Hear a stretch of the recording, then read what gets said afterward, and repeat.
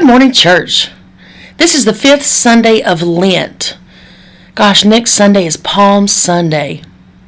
We are heading right into the Easter season and much celebration that will be done around the world. Clearly, if you are hearing this message, you are unable to join us for our 11 a.m. worship. So, grab your cup of coffee, maybe a glass of sweet tea, and settle in and let's hear God's word and allow the Holy Spirit to speak to each of us this morning. So this morning's scripture is found in Jeremiah 31, verses 31 through 34. I'll give you just a second to flip through your Bible to Jeremiah 31, or maybe open your Bible app. But it's Jeremiah 31, beginning in verse 31. So Jeremiah 31.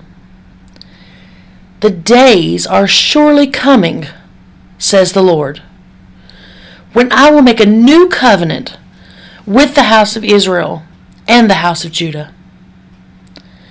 It will not be like the covenant that I made with their ancestors when I took them by the hand to bring them out of the land of Egypt, a covenant that they broke, though I was their husband, says the Lord. But this is a covenant that I will make with the house of Israel after those days, says the Lord. I will put my law within them. I will write it on their hearts, and I will be their God, and they shall be my people. No longer shall they teach one another or say to each other, know the Lord. For they shall all know me, for the least of them to the greatest, says the Lord. For I will forgive their iniquities and remember their sin no more. This is the word of God for the people of God. Thanks be to God. I pray that every ear that hears the word of God will be given a new sense of everything that's going on around us with new clarity and new discernment. So let's jump into the word. We begin the Lent season by being marked. It's not a tattoo, and it's not with a permanent marker. We receive a mark that represents our faith. It represents both our sin, our sinfulness, and our mortality. And it also represents our confidence in the one who brings us hope. That mark is the ashes that we receive on Ash Wednesday of each year on our foreheads. And we walk around and we see people with their ashes. And we know that they have been before the Lord on that day. What if there was a mark that represented our desire to be shaped by the laws of love that Jeremiah speaks of? I think it would have to be like a huge mark in order to say fully, we know the Lord, or we are God's children. It doesn't have to be a symbol like some of them we see. You see the people that have the Chinese symbols or Oriental symbols tattooed on them, and they say, it means strength, or it means endurance, or it means faith. I've always feared getting one of those symbols tattooed on me because I would be afraid that my symbol would say something like ramen noodle or dirty dishes or something like that. But it would be a mark from the Lord that reminds us that our walk through this life must be done in a manner that is pleasing to the Lord. To remind us who we are because of whose we are. You see, this mark is not something necessarily for the world to see on us. It's for us to be reminded who we are because of the Lord God. is to remind us how to act according to God's will and not always what is popular to the world. So Jeremiah was a prophet. I almost had a slip there and said Jeremiah the bullfrog. Sorry, little squirrel there moment. Yes, according to the song he was. But in Scripture, we are talking about the biblical prophet Jeremiah, who was telling the people all these things that was to come. And he didn't always have good news. It was pretty harsh. At this time, at this point in Scripture, Babylon had already happened. Some say that was the greatest kingdom they'd ever seen. They were taken captive in Jerusalem. Jeremiah was telling them about the disasters. But why did the disaster happen? It was because of their hearts. They had been hardened and turned from the Lord. The people were running after things that would feed their flesh thorns. They were messing up their own lives. No one had to make them trip. They were tripping over their own flesh thorns. People say that we can't relate to Scripture. Is this not exactly what we're seeing going on in the world around us? And I'm including us, in that world too. This is exactly why we need a Redeemer. Glory to God for not giving up on us. But here's the interesting thing. In the middle of all the disaster and the warnings that Jeremiah has given to Israel, he's giving them a message of hope. Jeremiah is not just gloom and doom. He is speaking truth, but he is giving them a message of hope. We can't walk out into the streets and point out all the sins of everybody around us while throwing hellfire and brimstone and acting like we're the ultimate judge. Jesus tells us to speak truth in love. In other words, share the message of hope to a world where so many feel hopeless. This is exactly what we're going through. This is exactly what we are going to start doing when we begin our Saturday morning breakfasts. They're going to be at Subway on Saturday, starting after Easter. We're going to have time of fellowship. We're going to be out in the community. We're going to speak truth and love.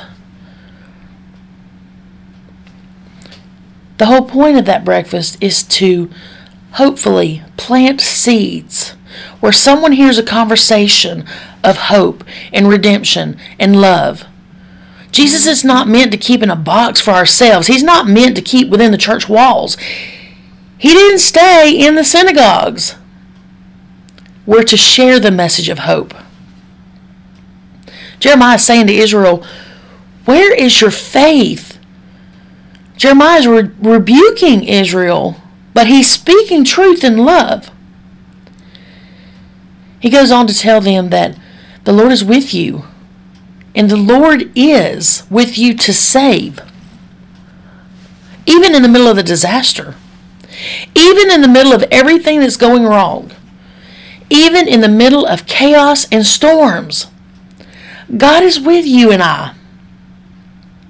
So let me ask you this. If we mess up, if we cause a storm in our own lives because of our own actions, what is God's heart for us? God's heart is to restore us, rebuild us, and redeem us. It's like a parent that sees a child running down the road, a little toddler, and they fall. Well, the parent runs over there, picks them up, brushes them off, says, okay, let's go again, but let's do this differently. God wants us to do it differently. He wants us to live differently. And if we do not understand God's heart, His mercy, His grace, His forgiveness, then we are basically spiritually shipwrecked due to our own lack of faith and hope. You'll make decisions, and I'll make decisions based on what we think would make God happy, instead of allowing God to pour out His heart into our lives and teach us right and wrong through discernment and clarity. Once we understand God's heart, we will live our lives in obedience to His will. We will humble our hearts to God's will. We do not need to do this because we want His blessings. We're not doing it with a motive of, I'm going to do this so God can give me a house. We're not spoiled children. You know, the kids, you're like me, you've been that parent. As you're going in the store, you tell the kids, don't ask for anything. We're not buying anything. This is all we're doing. We're not even going to the toy aisle. That's spoiled. We are not spoiled kingdom children. We cannot say, yes, God, we love you with the motive of, okay, I said I love you, now you have to give me something. That's not what's happening here. God wants to love us. God wants to be in relationship with us. This is where the world gets confused. They start bashing religion when God doesn't bless them, or God doesn't show up the way they think He needs to. They start talking about the hypocrites of the church. They start pointing out all the church folks who are pointing back at them.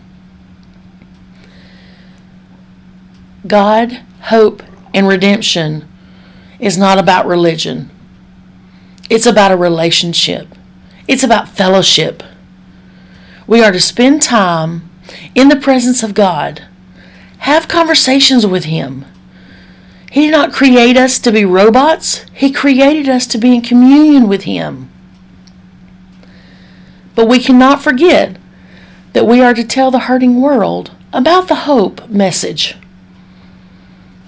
So with God brings hope, brings redemption. For us, that's a new heart.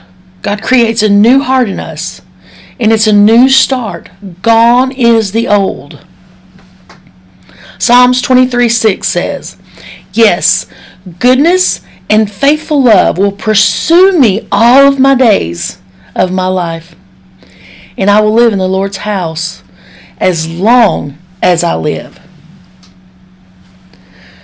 Church, are we living in the Lord's presence on earth so we can live in the Lord's house for eternity? My question to you this morning, are we sharing the message of hope to this world? Not just through our words, but through our walk. Are we truly living according to God's will? Has nothing to do with our words, has nothing to do with religion. Our actions speak volumes to our relationship with God, to the world around us. As we go through this Lent season and we head into Easter, please know I am praying for each of you. And as we wrap up today's message, let's lift our hearts to the Lord in prayer through saying the Lord's Prayer. Our Father, who art in heaven, hallowed be thy name. Thy kingdom come, thy will be done, on earth as it is in heaven. Give us this day our daily bread, and forgive us our trespasses, as we forgive those who trespass against us. And lead us not into temptation, but deliver us from evil. For thine is the kingdom, and the power, and the glory, forever and ever. Amen. We would love to have you come and worship with us. Sunday school is at 10 a.m. at Ebenezer United Methodist Church, and worship starts at 11 a.m. We would absolutely love to have you join us. But until next time, speak life, be a blessing, put your faith feet into action to cause a positive ripple effect. Much agape, everybody.